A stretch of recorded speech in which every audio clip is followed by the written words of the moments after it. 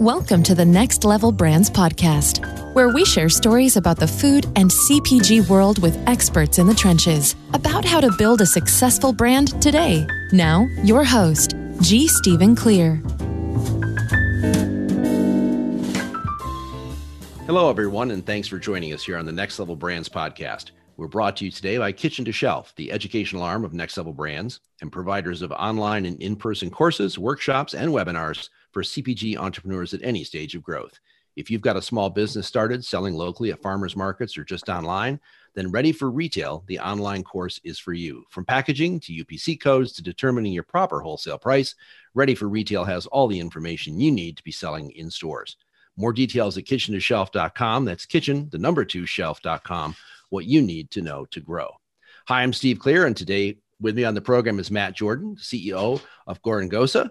Our Gorongosa produces specialty coffee using regenerative practices that support human development, rainforest reforestation, and wildlife conservation in the Gorongosa National Park located in Mozambique. 100% of their profits support these initiatives, leading the way for direct impact businesses. You can find Our Gorongosa coffee online and in select retailers around the globe. Matt himself has been intrigued by natural systems for as long as he can remember. His fascination turned into investigation while studying a dual undergraduate degree in mathematics and civil and environmental engineering at the University of Portland, Oregon, and then a master's degree in environmental engineering from the University of Texas. What he discovered was a simple lesson that the fate of human societies and the natural world are intertwined. Pulled by a desire to be of service to the world, Matt undertook various roles he hoped would fit the bill and eventually served 2.5 years in the Peace Corps as a volunteer in Mozambique, and afterwards joining Gorongosa and finding his true calling in the wild landscapes and the local communities. Today, he serves as the CEO of Our Gorongosa, as Director of Sustainability for Gorongosa National Park, and is working to create a world where people and the planet can thrive together. Welcome to the show, Matt. Hi, Steve. Hi, thanks for having me. So I think, we talk about a lot of entrepreneurs in food and beverage, small goods, having a mission based. Very important to always have a mission base. You guys obviously have a mission base. So to support something, to support an infrastructure, to support a national park, all of those things while using some of the resources, the sustainable resources to support that. So can you tell me how you went from, okay, I'm out here, I'm doing Peace Corps work. Now, all of a sudden, we're going to take on this new responsibility.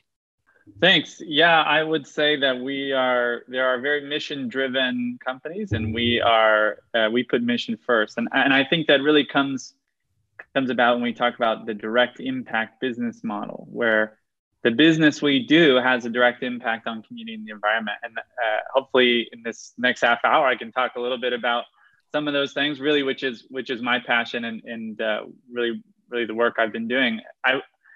I'll start here. So I joined Gorongosa National Park about 7 years ago, and at that time we were working with this community on a place called Mount Gorongosa, a really amazing mountain. It's has a lot of biodiversity, has this amazing rainforest. All of the water from this mountain goes into Gorongosa National Park. And that's what really keeps the elephants and the lions and all the animals alive through the dry season, is this part of the watershed. Right. So we were looking at this watershed, and we were looking at the rate of deforestation, which in this day and age is a conversation people are having all over the world, which is these natural systems are starting to have challenges as we stress them continually and as our populations grow. So what we have in Gorongosa is very similar, is that you have this mountain, you have this community who depends on the natural resources, the communities are growing, and the use of the natural resources is sort of growing, and you're getting less forest, and you're losing the ability to capture all that water. And so my story is, I show up there, we jump in the back of a pickup truck, we go up this mountain.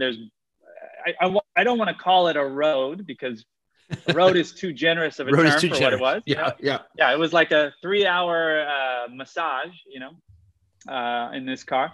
We get up there, and there's this community. They've been there for a long time. There's a conflict that overlays everything with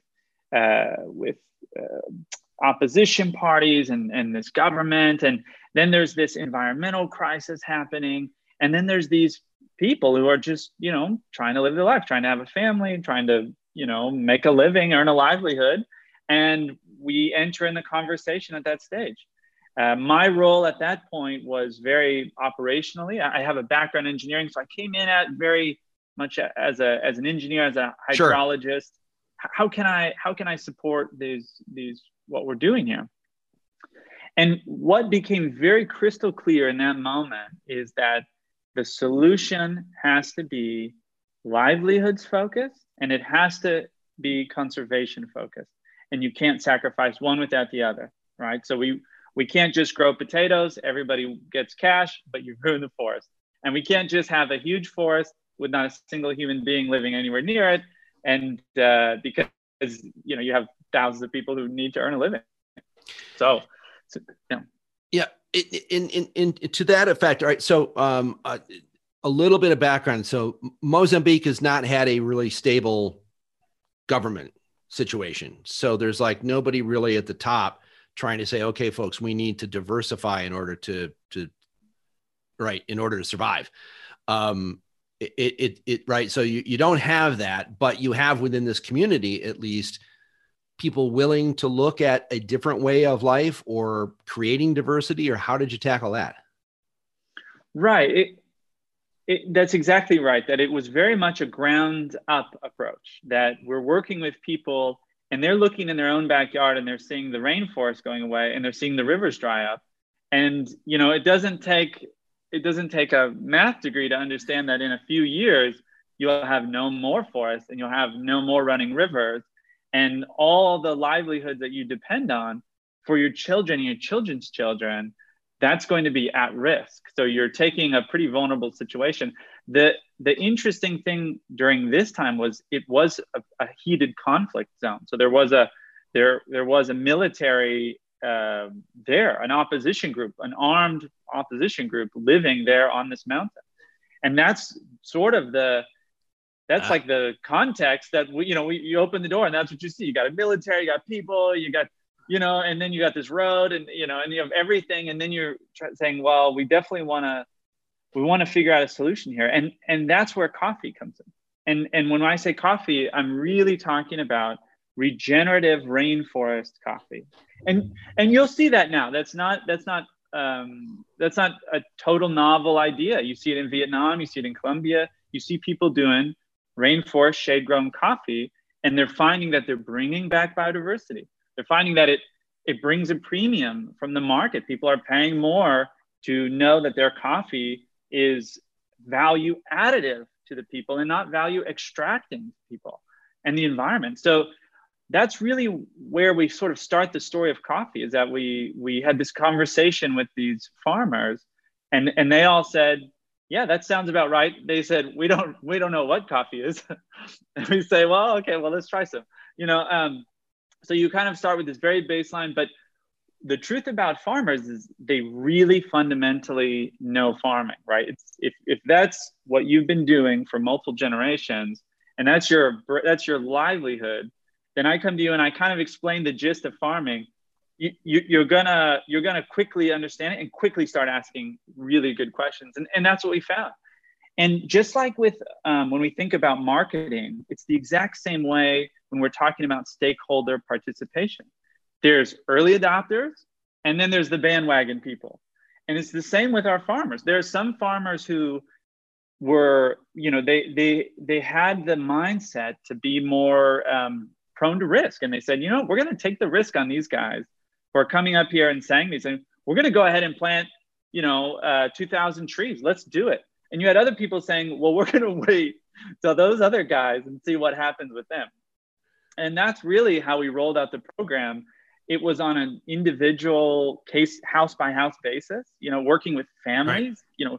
Going to their homes, sitting down for a meal, doing these very, very interesting community ceremonies where you have a spiritual leader who he's been communing with his spirits quite a lot, more than just ephemeral spirits, but also liquid spirits, and at the end of that day, you're just like, wow, okay, this was an experience of a lifetime.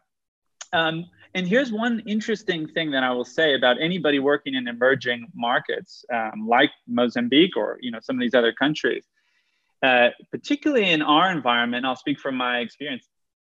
In this world, the ancestors are agents of change and are stakeholders in and of themselves. They make decisions that impact real life. So if you don't consult the ancestors, I'll just tell you very, very quickly. Yeah. I brought up a very small weather meter, okay? Something to just measure the wind and the rain. And it just happened to be that I brought it up during this El Nino year, which is one of the most severe droughts we've had in sub-Saharan African history, and I brought it up there.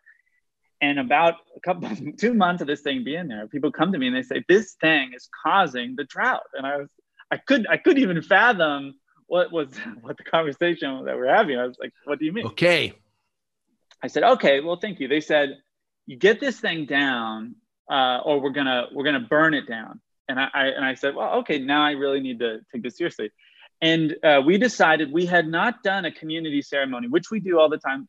It was just, honestly, this was my mistake. We brought this little piece of equipment. Now we decided to take it down. The next day, it rained like it had never rained before.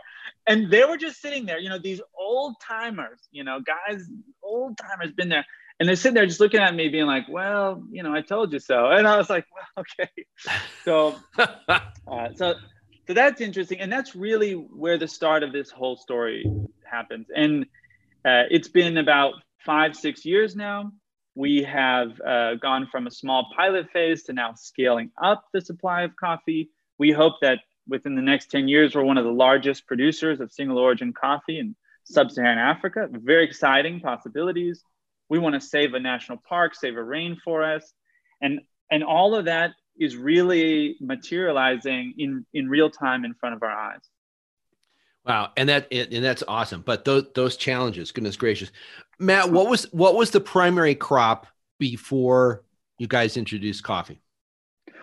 Right. So everyone living around the park, about 80 to 90% of everyone living around the park are what's called a subsistence farmer. So they subsistence farmers. So that means that they're growing almost entirely just maize or corn.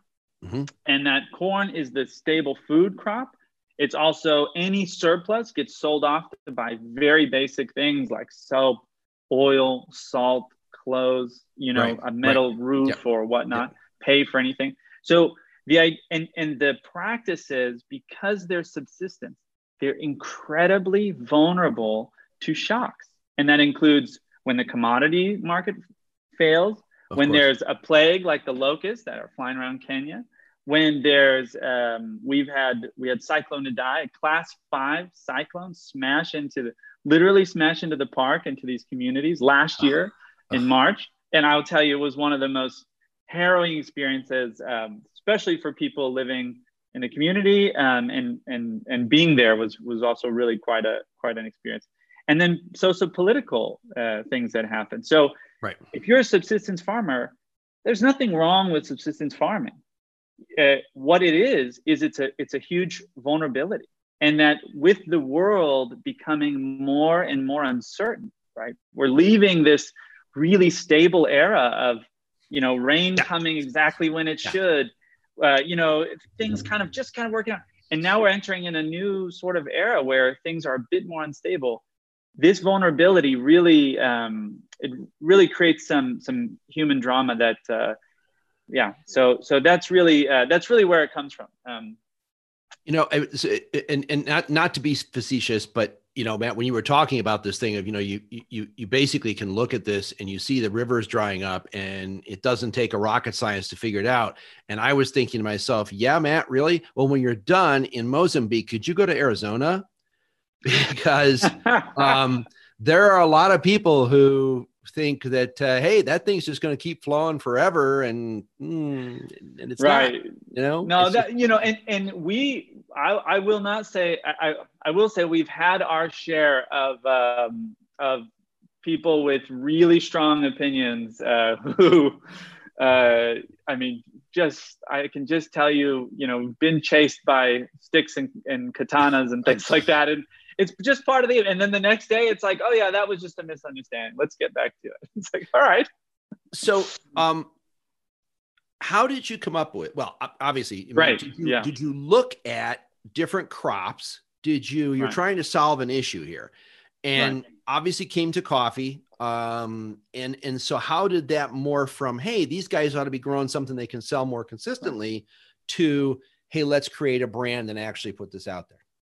Perfect. Thank you so much for that question. And this is me living or dying by the sword. You know, if this really works, then I will be very excited. And I have all the confidence in the world. I'm betting everything I got on this, and you know, I'm committing my life to this. So I'm confident it will work. You're all in. But I'm all in. Yeah, I got nothing else. You know. So what I want to say is that we're sitting there, and the Gorongosa project, as it stands, has a 25-year agreement with the government. So that means success for us is measured on a 30-year horizon. Now, that's a very different time scale and time frame to measure success.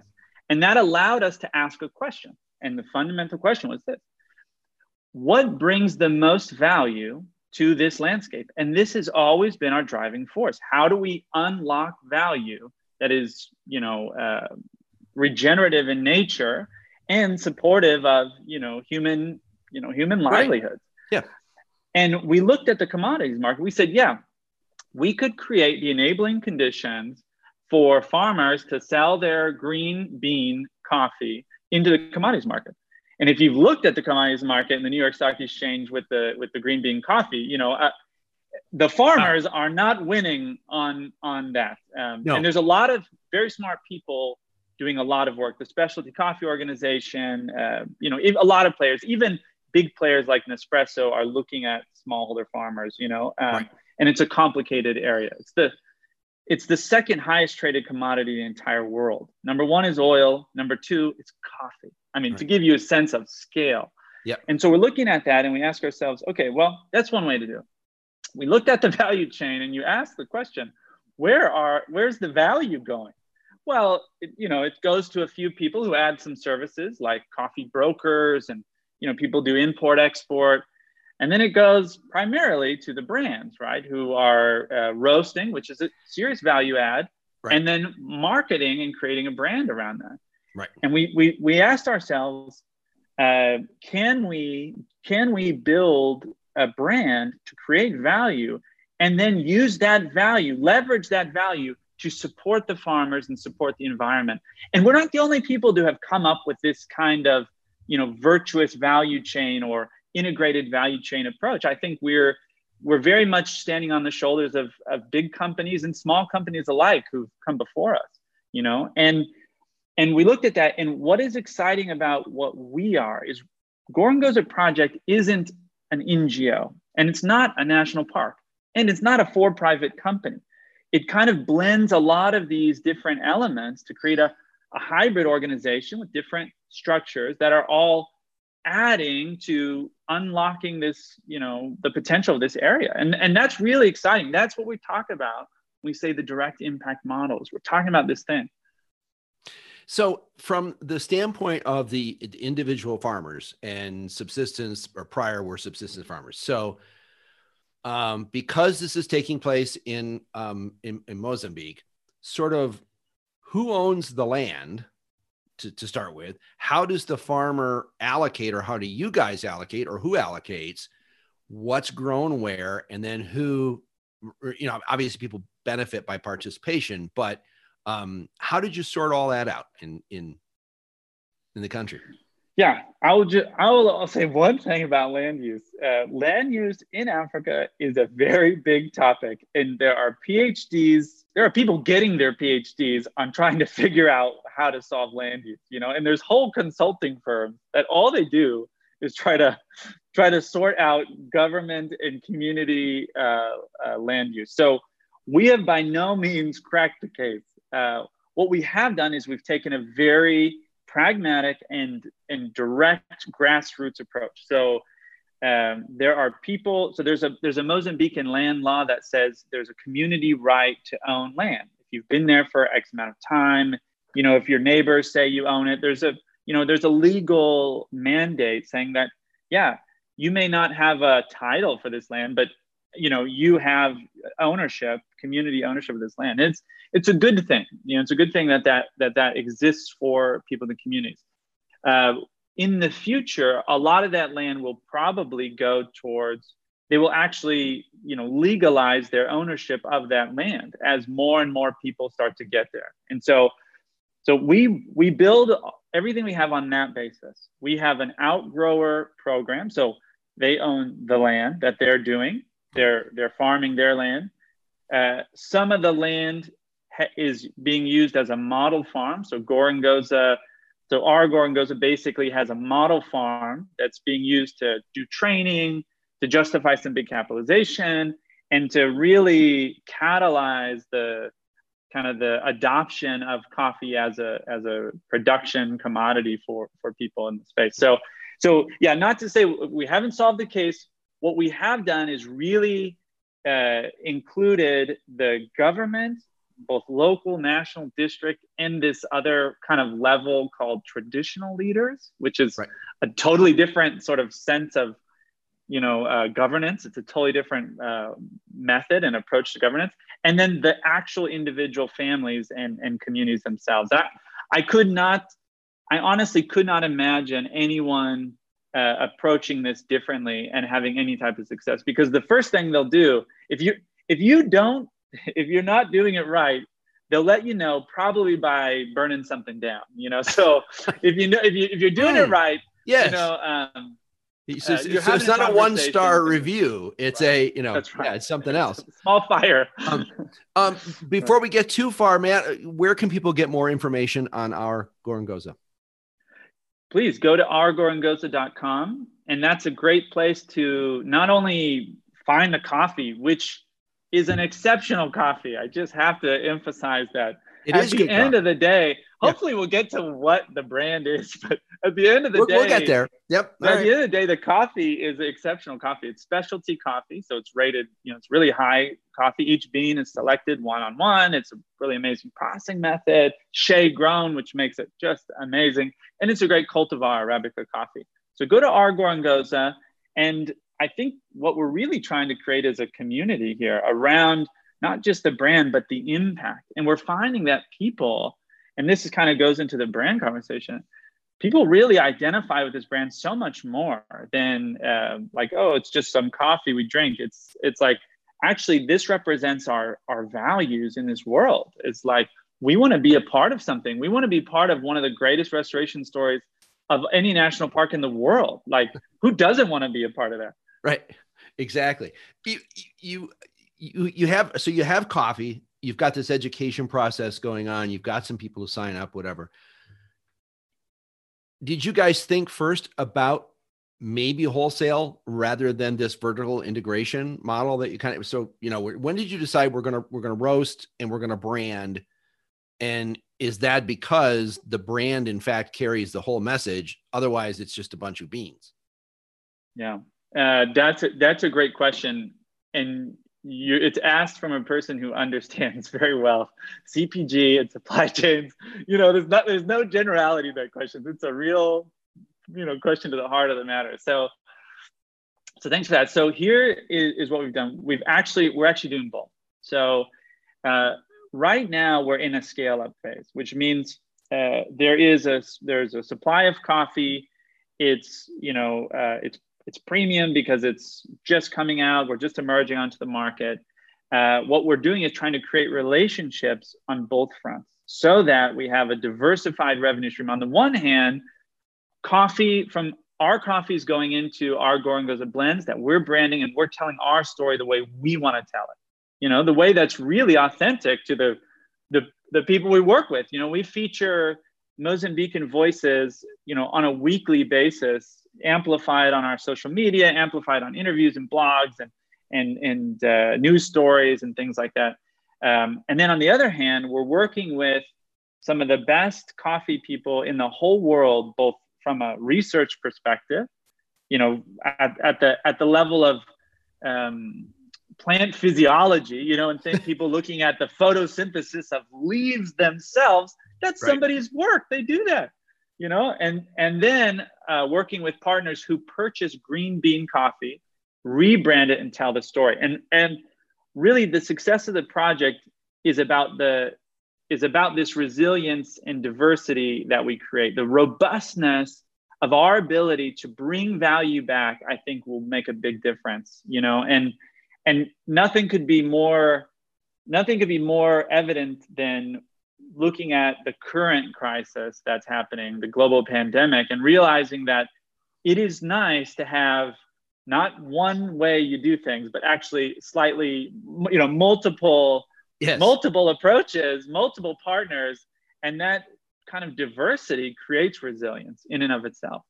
Right. It's right. Yeah. Six months ago, you had a Michelin 1-star restaurant. You thought you were on top of the world, and all of a sudden, boom, it's gone. That's precisely right. Precisely right. And so, in the future, what we hope to see, let's imagine 5 years down the road, you'll see fully fledged our Gorongosa products. And we will be, we're our Gorongosa. We're not Gorongosa coffee. So, we work with about 600 farmers on this mountain.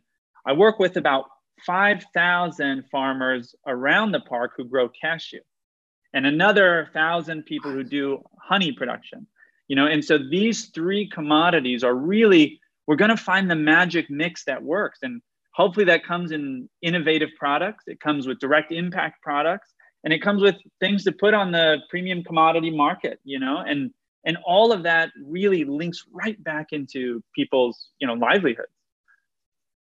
Yeah, and the whole idea of the movement, the plant-based movement, speaks to a lot of that as well, because all of a sudden we're producing foods from stuff that contains a lot of nuts, a lot of peas.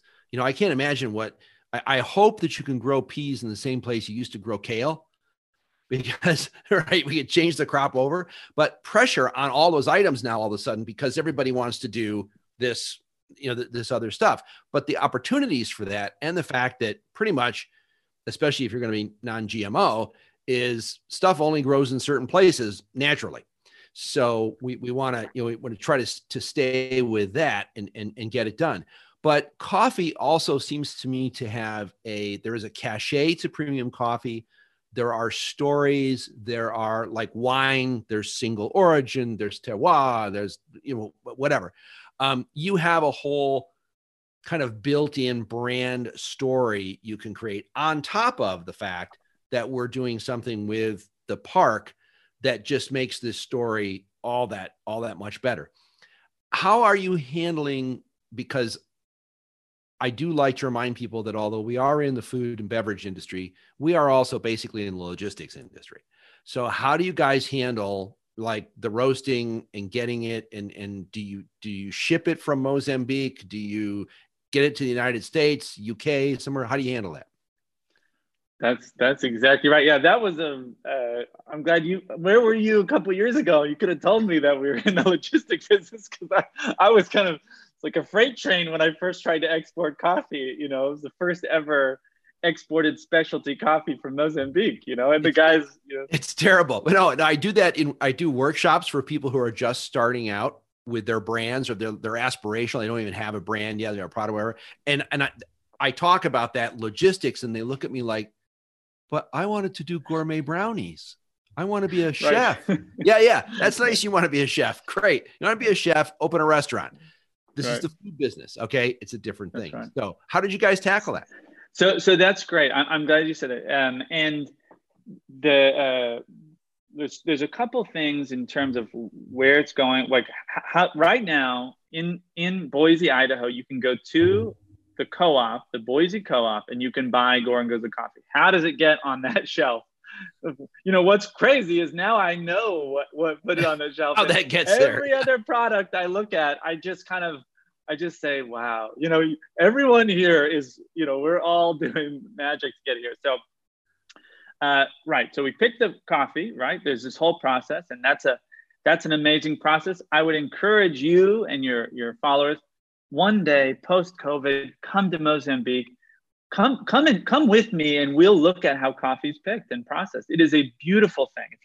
If you're a daily coffee drinker and you understand where it comes from, it suddenly makes every single cup of coffee you taste even more magical, Oh, yeah. So, okay. So now Steve's with me. We're in Mozambique. We're picking the coffee, process it. We managed to build a factory there to, create employment, to process the coffee, to do quality, and it's exceptional. Now you've got a bag of coffee. It's called green bean coffee. Beautiful thing. Now that coffee, we got to get it to the port. Luckily, we're not far from a port. There was and has been some fighting on some of the roads. So we've had some challenges, some harrowing moments, to get the products out. But okay, we get it out, get it to the port. And now we have some really good partners that we're working with in terms of green bean exporters. What's great about the green bean space, as you say, is you actually have a supply chain. You have brokers, people like that who are in it to create value for people along the supply chain. So there's a lot of places and a lot of commodities where that's not the case, where it is really a race to the bottom. And right. In coffee, it's such a wide enough space that it's so evolved that you have people and partners that you can join with who are in it with you. And they say, listen, we just want to do overheads, and we want to, have a tiny fraction of margin because we know that it goes back to the farmers. And we said, great, you're the partner for us. Let's be friends. So we join with them, and ship a container. The container travels to the West Coast. Then it gets, obviously arrives. Take it from there, comes here to Boise, where we have a great relationship with a specialty roaster.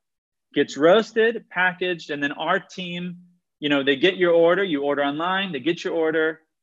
They write you a sweet note that says, you're changing the world. Good job. Enjoy the coffee. Goes right into you. It's delivered, the next 2 days, 3 days. And then you feel like, wow, I'm living the dream. That's awesome. All right. So we know we know where it goes. Now we know where it comes from. So commitment, guys, you have to try right. some of the coffee for sure. Matt, in going forward a little bit, what do you guys kind of see is scaling really the next thing is to just try to enlarge the coffee business and right. return as much of that profit as you can back to the park? Yeah, I think there's really three things that are on our now that we've been hit by the logistics freight train and we've solved it. Okay, so solved some of those problems. We have the product; it's exceptional. We've done nose piece. We've done our homework. We've done the leg work, the footwork. We're right here. Now we're looking ahead, as you say, and there's about three things. The first is really we have the channel open so anyone can come and talk to us, and that's the direct to consumer channel. And that took a lot of work to get together. And that's really what we've started with. And we started there because it's really about having the conversation directly, yep, for sure. And now we're expanding. Now that we've got our messaging straight, which I will tell you is not trivial to try to communicate to normal people like my mom, people who we want to sell coffee to, and like, what is it that you're doing? What kind of business is this? How does it, how do you make that palatable to real people, not scientists and not people working at the UN, but like, right. A mom, buying coffee with her kid, like, how do you make it palatable, the story? And I think we've done that. And I haven't done that, but we've got some really great people working on that.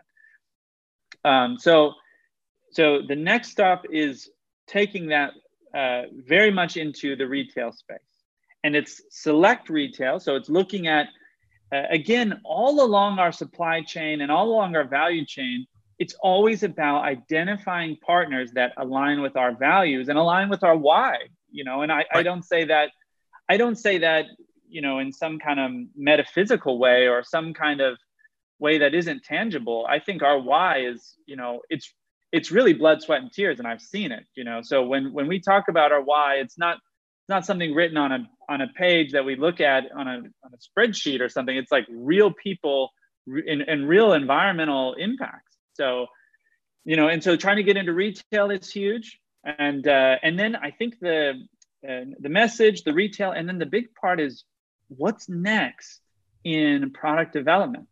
Do we become, we are a single origin coffee, and that's fantastic. I think we're going to win over a lot of people just by the sheer quality of the coffee, not even the messaging, but just the quality of the coffee.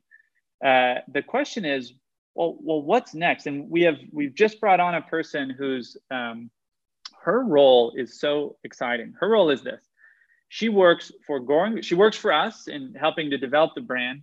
She also works with the livelihoods piece, particularly with women-run businesses.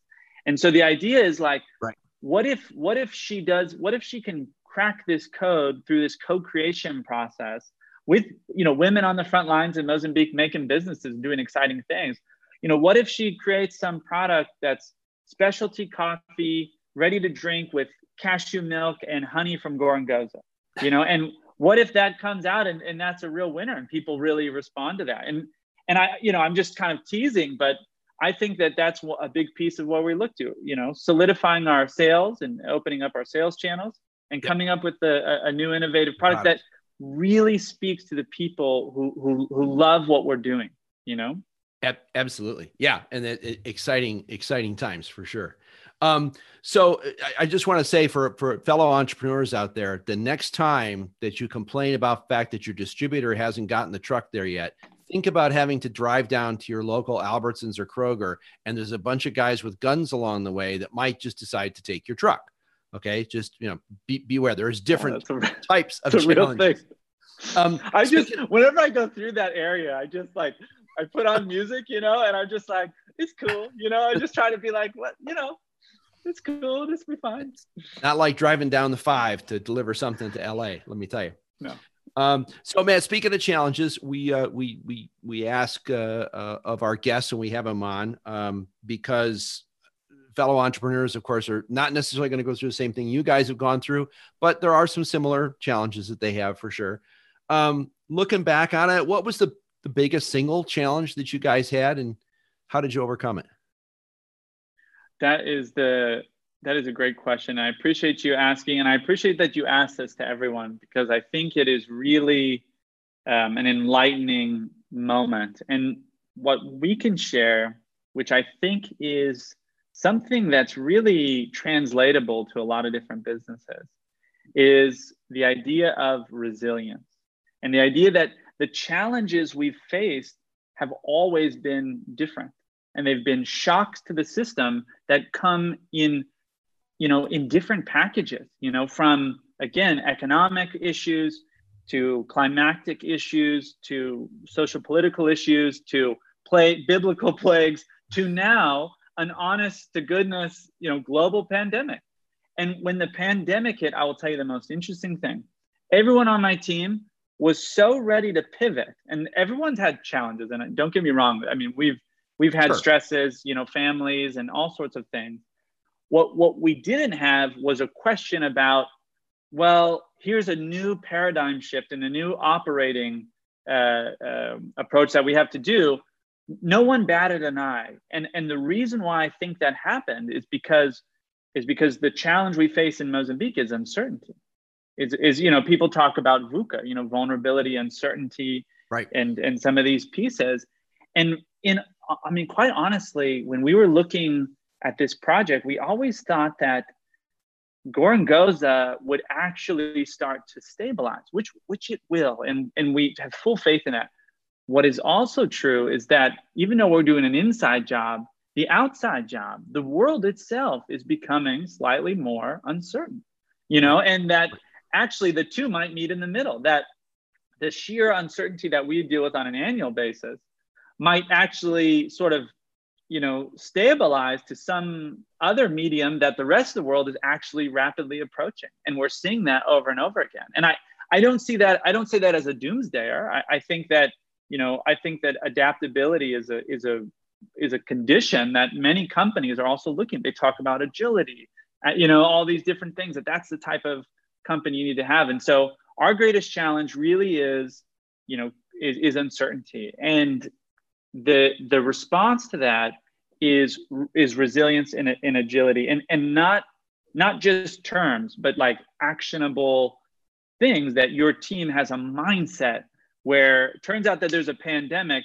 Guess what? Next week we're doing this, and everyone's like, "Yep, makes sense." Last year there was a cyclone, and that was everything's underwater. You're like, okay, well now we're taking boats to work. You're like, all right, great. And like having that mindset, I think, really transforms your ability to execute and stay competitive. Stay competitive. Yeah, which you guys managed to do. I think it's oftentimes you talk about 5-year planning, like 1, 3, 5-year plan. And I talk to people about doing 5-year plans and going, look, there's a discipline to planning that you need, and it helps you, and there's no doubt about it. But more than likely, the biggest single impact on your business and growing your business in 5 years is not going to be in your plan. It's something else that's going to happen. Spot on, right. And so it doesn't mean you don't plan, and it doesn't mean that you don't look out and try to build with those things and have something to shoot for and all the other stuff. But don't be so, omnipotent that you think that that's the way it's going to go, because it's not. And your ability to be able to shift from that, pivot, whatever you want to call it, to be able to adapt to things that happen is what's really going to be turning into success or not in the long run. Yeah, spot on. Yeah, absolutely spot on. Matt, I really appreciate you taking the time to be with us today. It's great. I want everybody to get some Gorongosa coffee. And I think what we should do, I was thinking about it when you were talking a little bit about product development and stuff, is maybe we can do a live cast sometime when you were back in Mozambique. Pleasure. Right? And we can meet some of the people that are involved. I think it would be great. What a pleasure. I fly back next week. Yeah, excellent. And so that's all, by the way, that's all. You can do that, right? I mean, it's okay. And the pandemic hasn't shut all that down and everything for you. Yeah. Yep.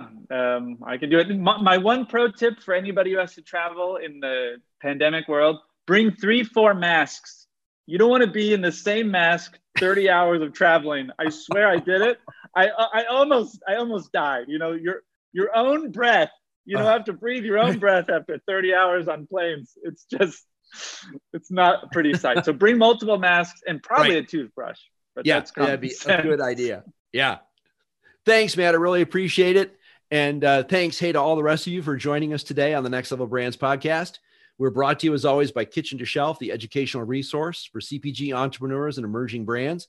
Kitchen to Shelf is also the home of To Do Tuesday, a weekly short reach out hosted by K2S co-founder Deborah Armstrong. Every Tuesday, she outlines a simple to-do that can help you accomplish larger goals in your business. So if you need some weekly accountability, try To Do Tuesdays from Kitchen to Shelf, available on Facebook, LinkedIn, YouTube, and of course, kitchen2shelf.com. That's kitchen, 2 shelf.com. This is Steve Clear, and we'll see you all next time. Thanks for listening to the Next Level Brands podcast with G. Stephen Clear. Learn more at levelbrands.com. While you're there, be sure to sign up for the Next Level Brands email list or subscribe on iTunes so you never miss an episode.